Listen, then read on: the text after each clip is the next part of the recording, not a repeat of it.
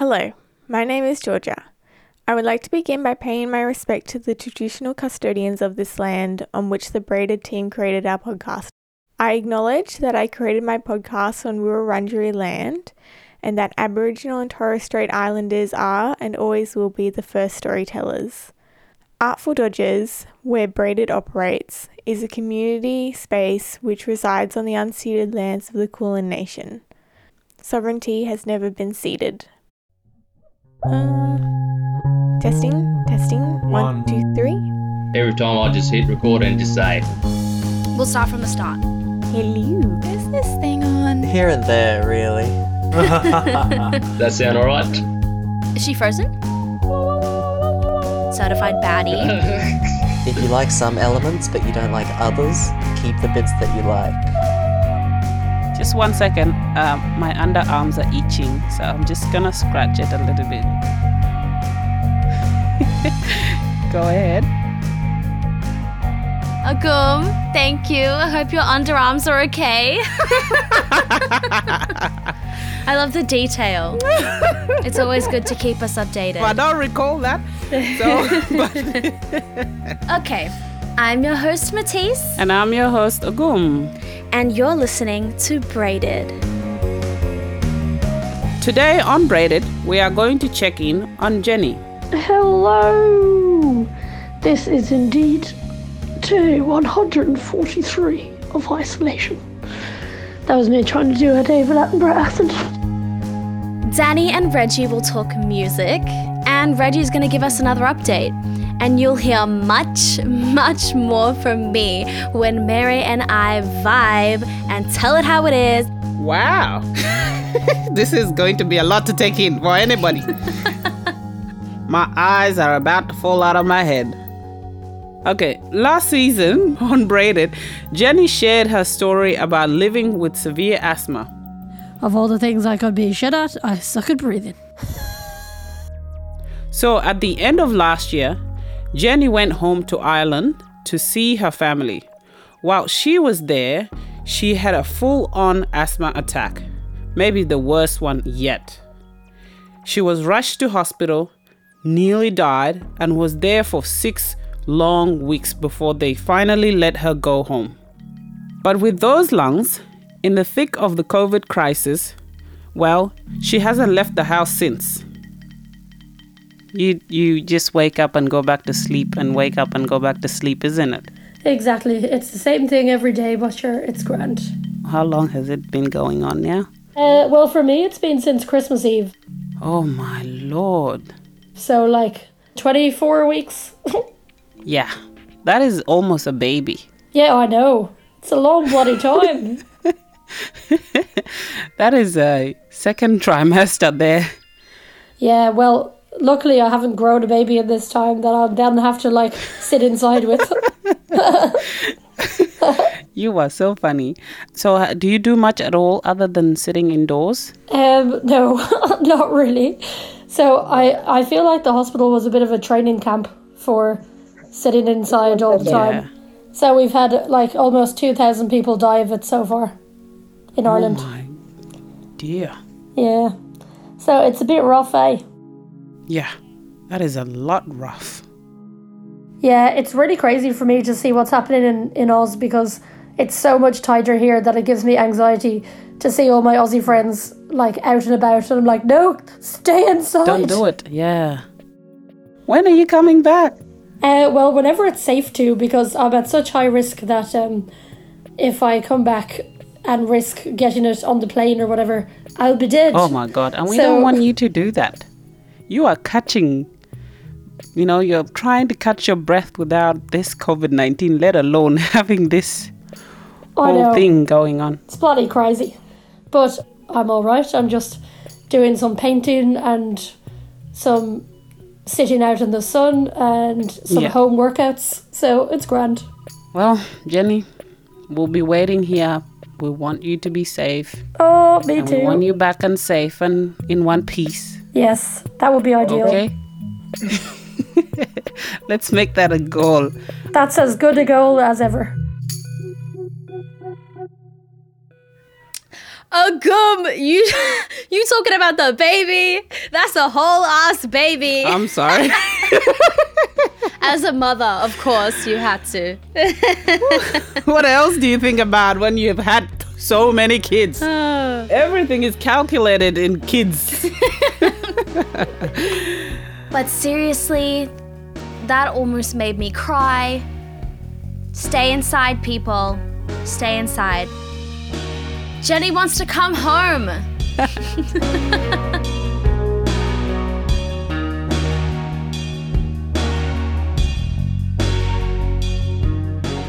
Sometimes, with all the seriousness of the pandemic, we didn't want to talk about COVID at all. Sometimes we just wanted to talk about the things that made us happy. And our practice interviews were perfect for that.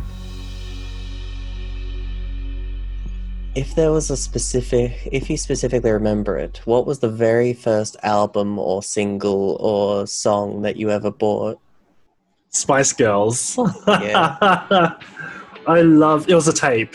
It was a tape back in 90 something. And I remember telling my parents that I really want this tape. I really want to listen to it. I love the Spice Girls. And I used to wake up in the early mornings of the weekend to watch Rage.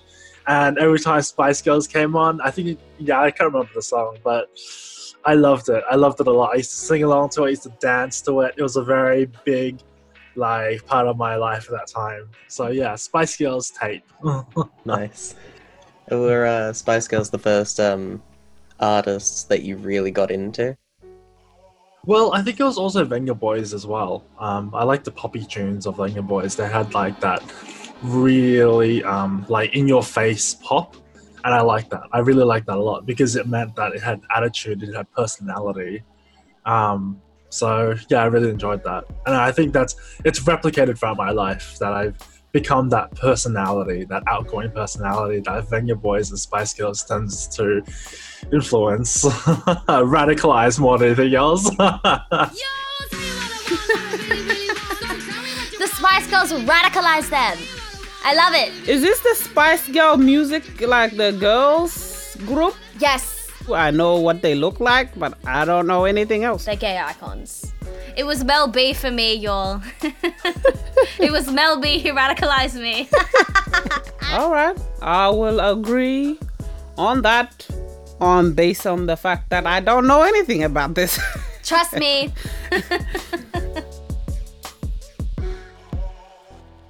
Other times, the pandemic made us want to talk about everything, all at once. Back in one of the early braided workshops, I started talking to Mary. And with you, actually, Agum. They can talk. They can talk.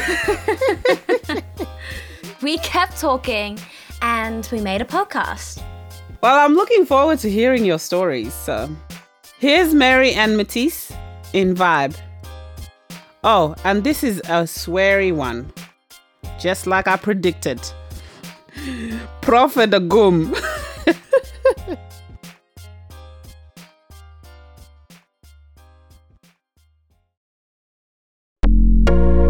Is that on record? All right. Hello, everybody. My name is Matisse. I'm here today with Mary, the one and only. I'm 21 years old. I'm a Pisces. Mm-hmm. I live Northside. What about you? I'm 21. I choked. Just pretend that it's not there. All right. I'm 21. I'm a Taurus. Earth sign. Let's get it. Welcome to our podcast, bitches.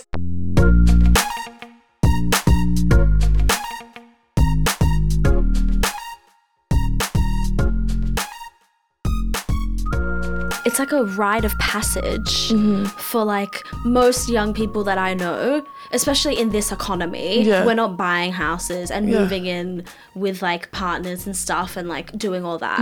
It's like if you're gonna move out of home, if you don't want to live with your parents, the only option that we have is to move into a share house because that's the only thing that we can afford. The cheapest option, for sure. It's the cheapest option.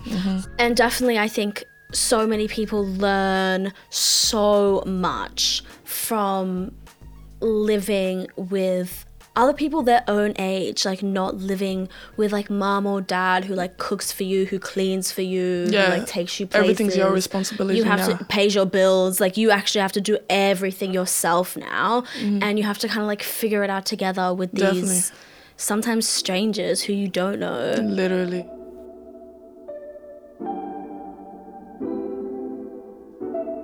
So today, Mary and I want to talk about just kind of the experience of living as like a young adult, as young Black women in a share house dynamic, and navigating that through the COVID era.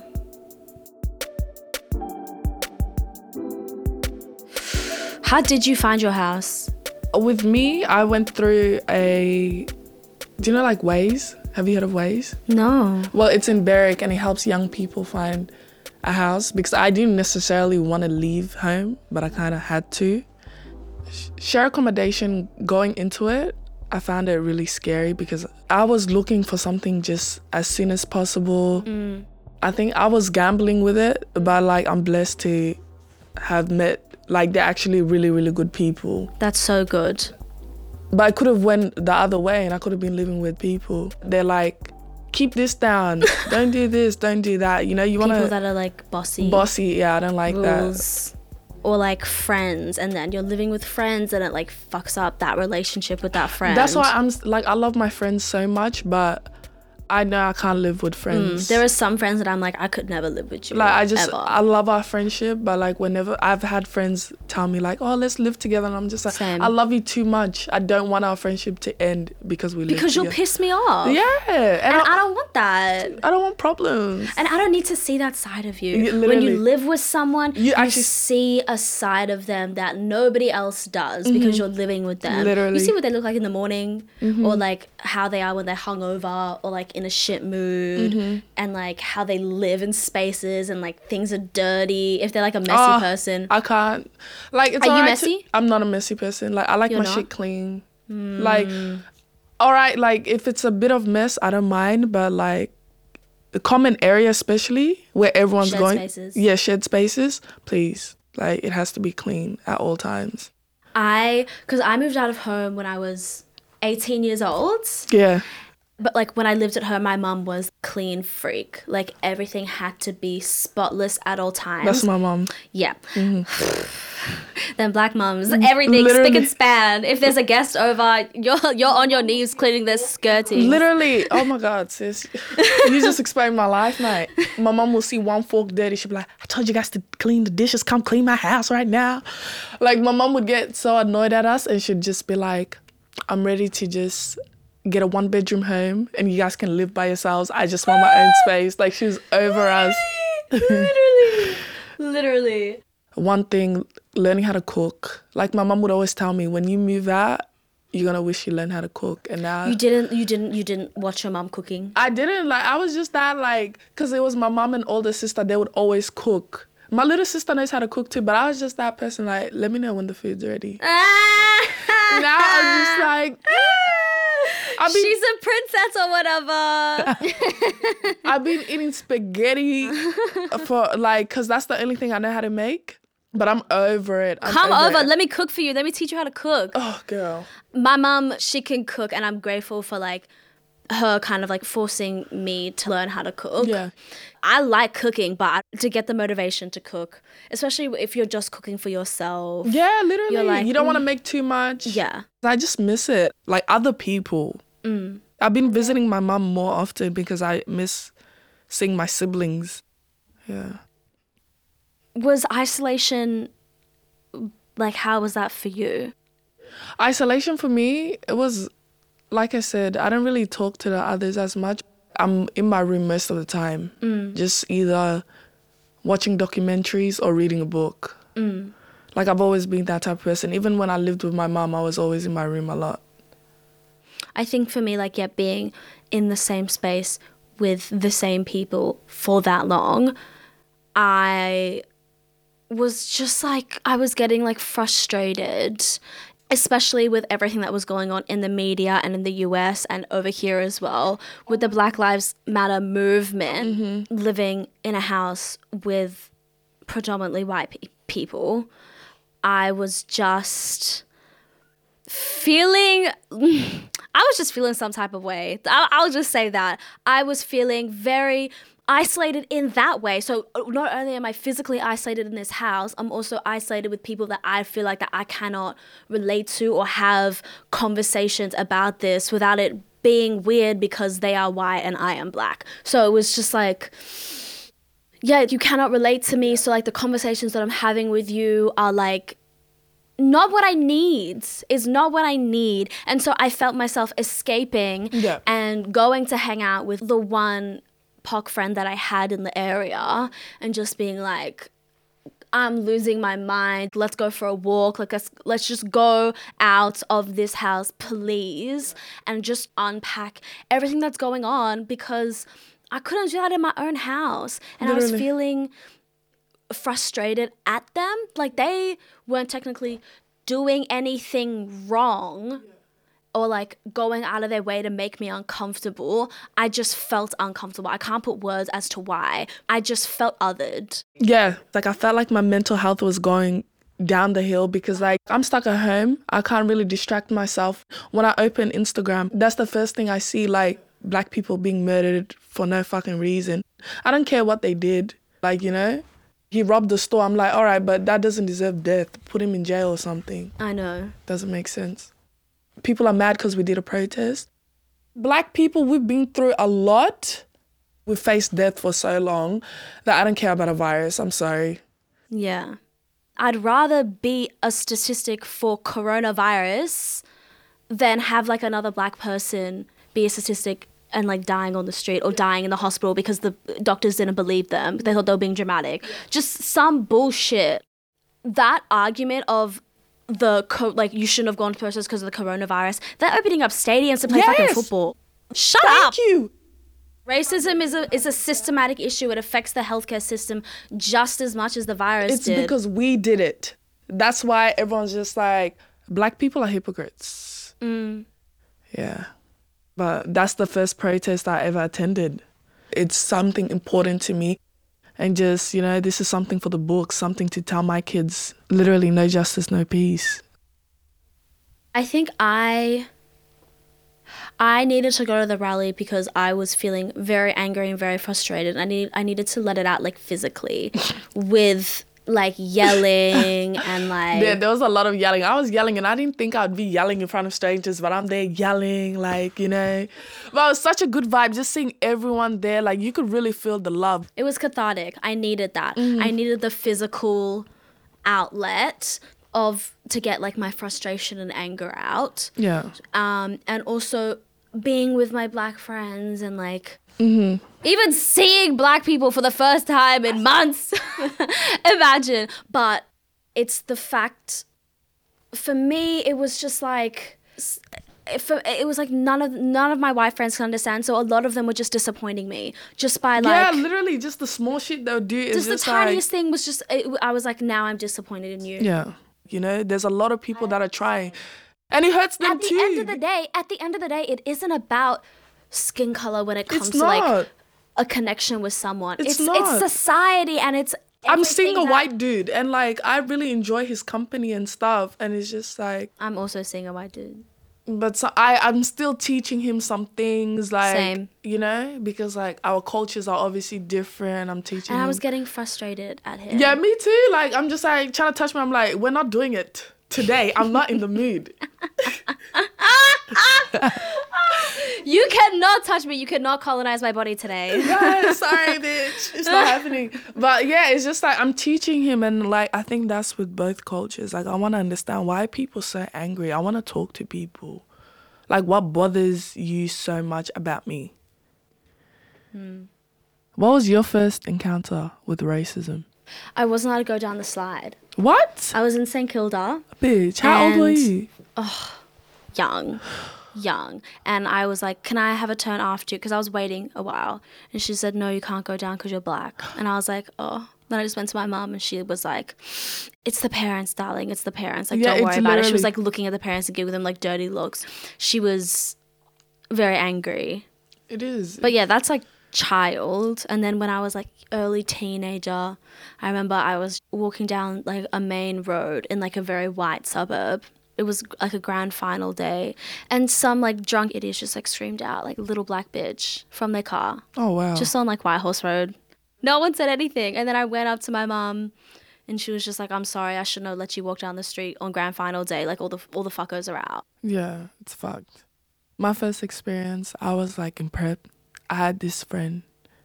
She was such a pretty girl. Like we did everything together. You know when you're little, like I'll lick a lollipop, she licks a lollipop. That's so cute. And then one day, she came to school, but she didn't talk to me. Like she was acting weird. If I spoke to her, she would just turn around and just walk away. A week went by, and then the Friday after school, I asked her, "Did I do something wrong?" And then she's just like, "My mom told me I can't talk to you because your skin is black and it's dirty." And like little me, like I didn't have the mouth I had right now. So I went home and I started to scrub my skin so hard because I wanted all the dirt to come out. It was fucked up. But yeah, that really just stuck with me, and it was just like, wow, the world is not nice. That's when I realized that, so it's black and white. Before it was just like we're kids, now it's like black, white. It's fucked, man. Really fuck That's up why the parents need to innocence. teach their kids, like, Schools need to be teaching their kids. literally. Systematic change. Like younger me, it was devastating, but now obviously as I grow, It's just ignorance. yeah, it's ignorance. It's just ignorance. Now, like it's like either you laugh or cry. Now I'm just like, ha. Yeah, like I'm just like, your Like daughter, she tried it. your daughter's probably sucking black dick, but whatever. I'm leaving.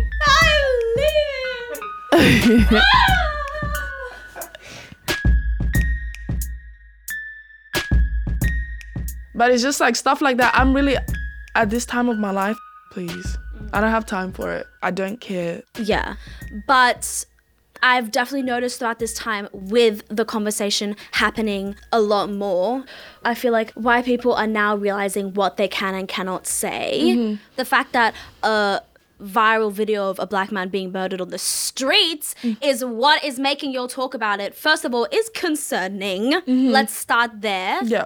I'm happy to explain, but it's also like, I feel like for so long you've denied us to read and write. Why don't you do your own education too, you know? Like I had to go back and really like teach myself my history. Why don't you learn history too? But I feel like sometimes white people are scared to learn history because if you take it really back, it's not a pretty histoy. You don't even have to take it that far back. Literally. You literally don't. Look at 50 Literally. years ago and see what was happening. Literally. Look at yesterday. Bitch, come on. We're still living in it. Look at 5 minutes ago, honey. Have you realized like we had our protest and everything and now like everyone's feeds and stuff is going back to normal? I'm like, no, it's not a fucking trend. This is my life. I experience this on a day-to-day basis. Like, it's not Black Lives Matter just for one day. It's every day. Like, when we say Black Lives Matter, we know all lives matter. It's just like... Black lives aren't treated like all lives. matter. Thank you. Literally. But going back to the education thing, I'm on the fence because I'm like, I was that person. I would be happy to educate people all the time. But it became... people get defensive when you're talking about stuff or when you're calling them out and saying, actually, don't say that or don't do that. They get defensive and then they're not hearing you when you're trying to explain. They're hearing like aggression. They're listening to you to speak back, but it's just like, listen to understand. Like, I'm not trying to have an argument with you. Yes. So... I have a lot of friends and a lot of people coming and asking me questions like, should I post this? Is this okay? Do you think this is racist? Throughout my whole life, people coming like, can I wear this? Even my housemate asking me, can I wear this bandana? I'm like, I don't know. I don't know. Why are you asking me? Google it. But then also it's like, if we're not going to educate them, who will? Who else will? But it's like you can just Google it, but I know that people, if the information isn't at their fingertips and like, but it is because it's on Google. But like, if it's not being said to them when they ask, it's too much work. I find it so strange that we have to fight for justice, to be treated like humans. Like growing up, I never saw my white friends different. Like my mom would get irritated at me if I'm like, oh, my white friend is coming over. She'd be like, it's not your white friend, it's your friend. You know what I mean? Stuff like that. That's how I was raised. But like being around my white friends, I would always think about them. But I feel like towards us, no one really thinks about how we would feel. Like when people slip out the N-word and they think they can just laugh it off in front of me. Like, who the fuck do you think you are? Mate. Like I am that girl. Like I'm that As one. you should be. Like I will Call come out for that you. behavior. But then after that, when I do speak up, oh, she's an angry black woman. It's always like, why are you guys so angry? And it's just like, because you're trying to play with me, you're trying to fuck with me, and it's not. That's why I think it's so important for non-black people to be out here policing their your friends, like exactly. you know, check your friends. Check your your white friend who says the N-word when she's rapping that song. Yeah. Why would you do stuff like that? Like, you know, it would offend me. Everyone loves black culture, but they don't love black people. Like, love me as much as you love my culture. They laugh, but then they copy. I've never understood that. But they kind of separate. They separate the culture from the person. Yeah, that's what I mean. They want the culture, but they don't want the depersonalize it. person. Like, we influence a lot, and I hate it when people try to deny it, because I'm like, without black culture, things wouldn't be the Where way would they you are. be? Exactly. Like, let's be honest. Let me put this out there. The queer community, y'all would not be where you are if it was not for black people. For black trans women, they were the ones who pioneered the whole movement. All of your little slangs, your fashion, your music. Where do you think that all comes from? And then, where do you think that comes from? it really irritates me because they don't understand, and it's just like, they're like, oh, but everyone say cis and stuff. I'm like, no. But who said cis first? Thank you. Cis.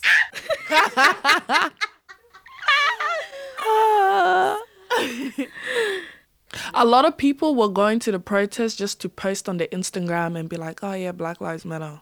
Like, there's so many people that I saw. Performative. Yeah. It's very performative, and that's what I've been noticing the most is like the performative nature of like people around me, activism. It's like, are you doing this because you care? Are you doing this because you want to seem like you care in order to not come across as an asshole or to hop on the trend and like get that clout? Like, what? Oh my God, you went what to are the your Black Lives Matter? reasons? Yeah, What come on. are the reasons? Yeah. I'd rather a person tell me they don't like me instead of faking it to me.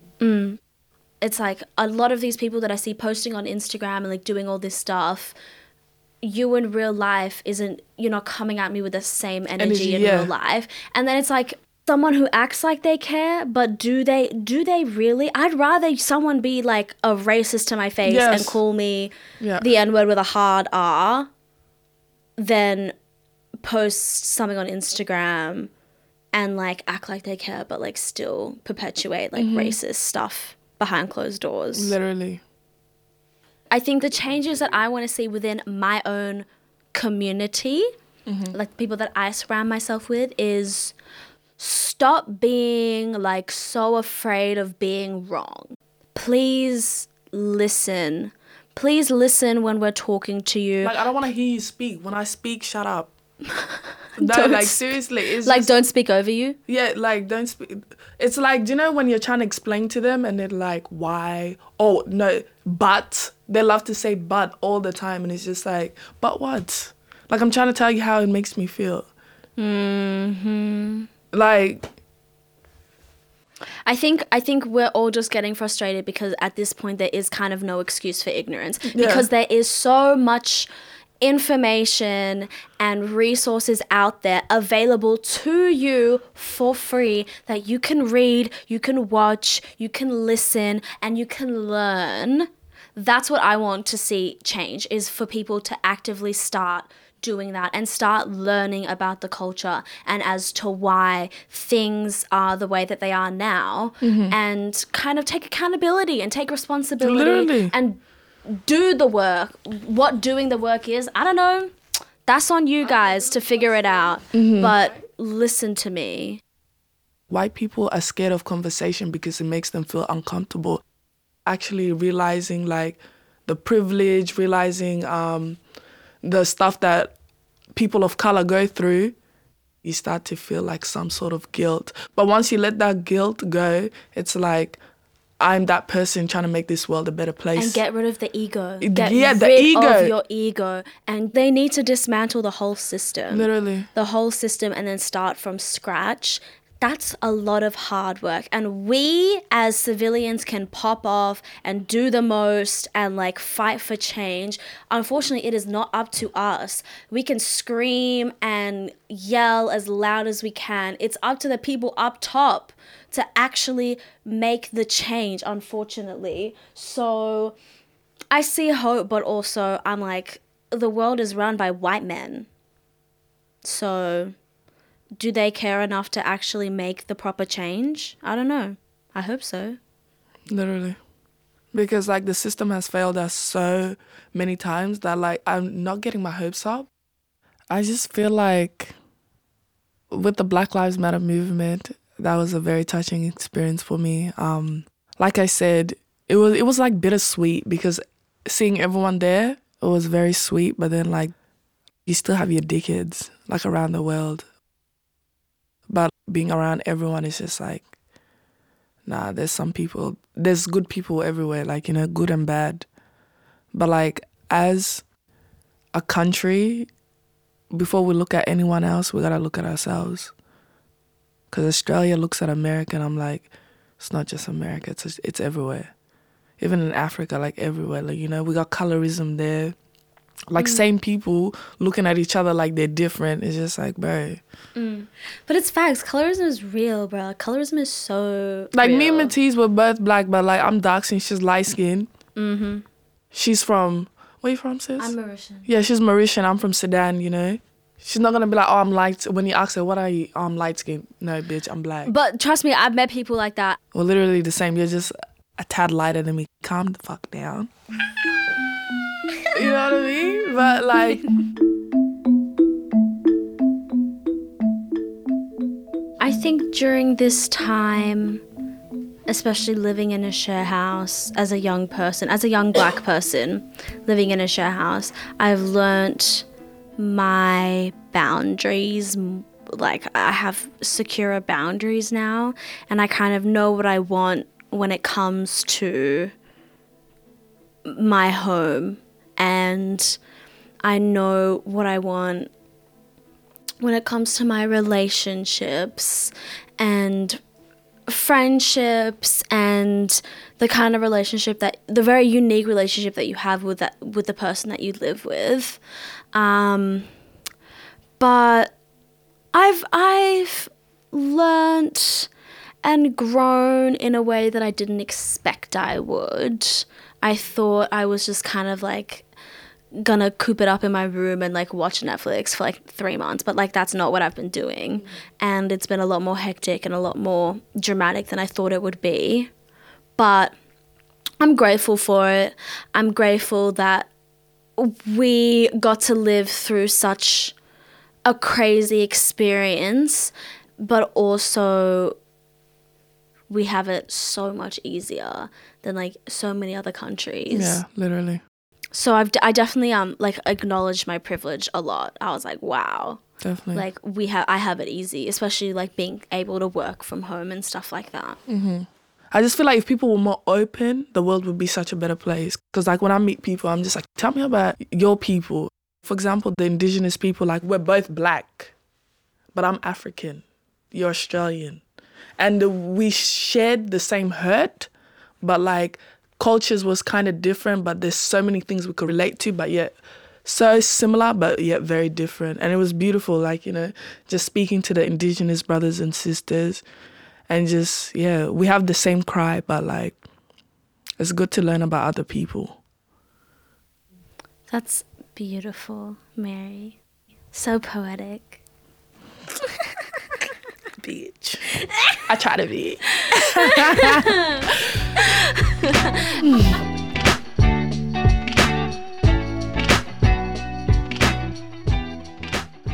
Well, that's the end of our discussion. I have nothing more to say. That's a lie. I always have something to say. Jesus Christ. But one more thing, Naja. I want to thank you, Mary, for You too, checking out here Matisse. from Berwick. I'm feeling Always, blessed. bro. Always. It's a vibe. Yeah, Like I always say, a vibe. vibe. If we have a podcast, let's name it Vibe. Vibe. Vibe. All right, this was the first episode of Vibe. I hope you guys vibed when you listened to it because we were straight vibing the whole time. Do not do drugs and do your homework and listen to your mother. Literally.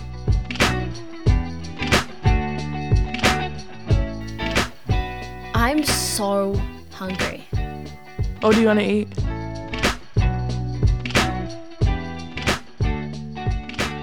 So yeah, I'm speechless. Oh, you are the realest dog I could ever say. Like, damn. Thanks, Agum. Okay, we are running out of time, but Here is Reggie with another update. Hi. Hey, it's Reggie's update. It's April. It's May. It's June. Today's date is the 23rd of June 2020. It is 3:35 p.m.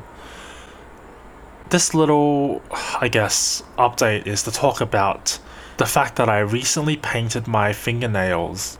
For a while, I loved, expressing myself through different accessories or different colors that would work within my color scheme and my clothing fashion choices. Over the last 2 or 3 years, I feel like I've become much more inclined to accessorize myself using things like lipstick or fingernail polish, which is traditionally seen as feminine. I don't have anything wrong with that, actually. I really do enjoy it. I find myself to express my gender identity in different ways, and as I was taking my last class of the semester last week, I decided to paint my nails black. A nice, glossy and matte onyx black fingernail polish. I did an undercoat, I did 3 layers of black fingernail polish, and then I did an overcoat. And I feel good. I feel really good about it. For a while, I struggled with doing it because I was scared of what people would think of me. I'm seen in public as traditionally masculine, as traditionally a man. I'm trying to challenge the notion that people believe what a man should look like. But at the end of the day, I don't really see myself as a man. I see myself as a fluidity of different genders and identities all combined into one. I think, honestly, painting my nails has been a godsend. I love expressing myself through many different ways. I showed Charlie, my potential future partner, and he was very impressed. I've been seeing Charlie for a few months now, and things are working really well. And I'm glad to have someone who understands and doesn't judge me for it. There was a person I knew in my life when I went to RMIT at a specific time in my life who was very expressive of their identity. They were seen as a masculine man, but I'm not sure if they identified it with that way. I feel like they were a massive inspiration to some extent. They shifted the flows and ebbs of life to represent who they are. And I guess that's one of the ways I'm doing with my life, is maximizing the potential for who I am as a person and working with it, and not necessarily letting what society thinks I should be doing affect my own condition. Because at the end of the day, I am one, and I am a unique one. I really do enjoy doing little things, and maybe one day I might get a tattoo, or I might start wearing lipstick a lot more often. That's Reggie's update. Thank you very much for listening. Yes, I've got black nails too, baby. I'm rocking them. I think Reggie and I have a lot of things in common. bro, Reggie is my icon, yo, for real. I love them so much. All right. That's all from us this episode. Vibe was produced by Matisse Leda and Mary, the one and only. You also heard from Jenny, Danny, and Reggie in this episode. Keep checking your feeds because episode 4 is coming later this week. Braided is a production of Artful Dodgers Studios. This season is produced by Elijah Augustine, Reggie Chang, Matisse Leda, Kim Handley, Danny Hilea, Agum Malawach, Mary, and Georgia Wilmot. Plus, mentored and produced by Michelle Macklem, Joel Supple, Louise Terry, Jay Kranz, and guiding light from Bethany Atkinson Quinton. We are so forever grateful to our baddest baddie, Miss Angeliki Androutsopoulos, for believing in Braided and making this possible. Music in this episode by Jesse Sullivan and the Desolates. That's Danny's band. And in Vibe, beats are from Savage the Girl. Braided is supported by the JSS, Gandalf Philanthropy, and the City of Yarra. Let's talk. We're on IG at artful_dodgers and on Twitter at braidedpod. And for more about the podcast, visit braidedpodcast.com.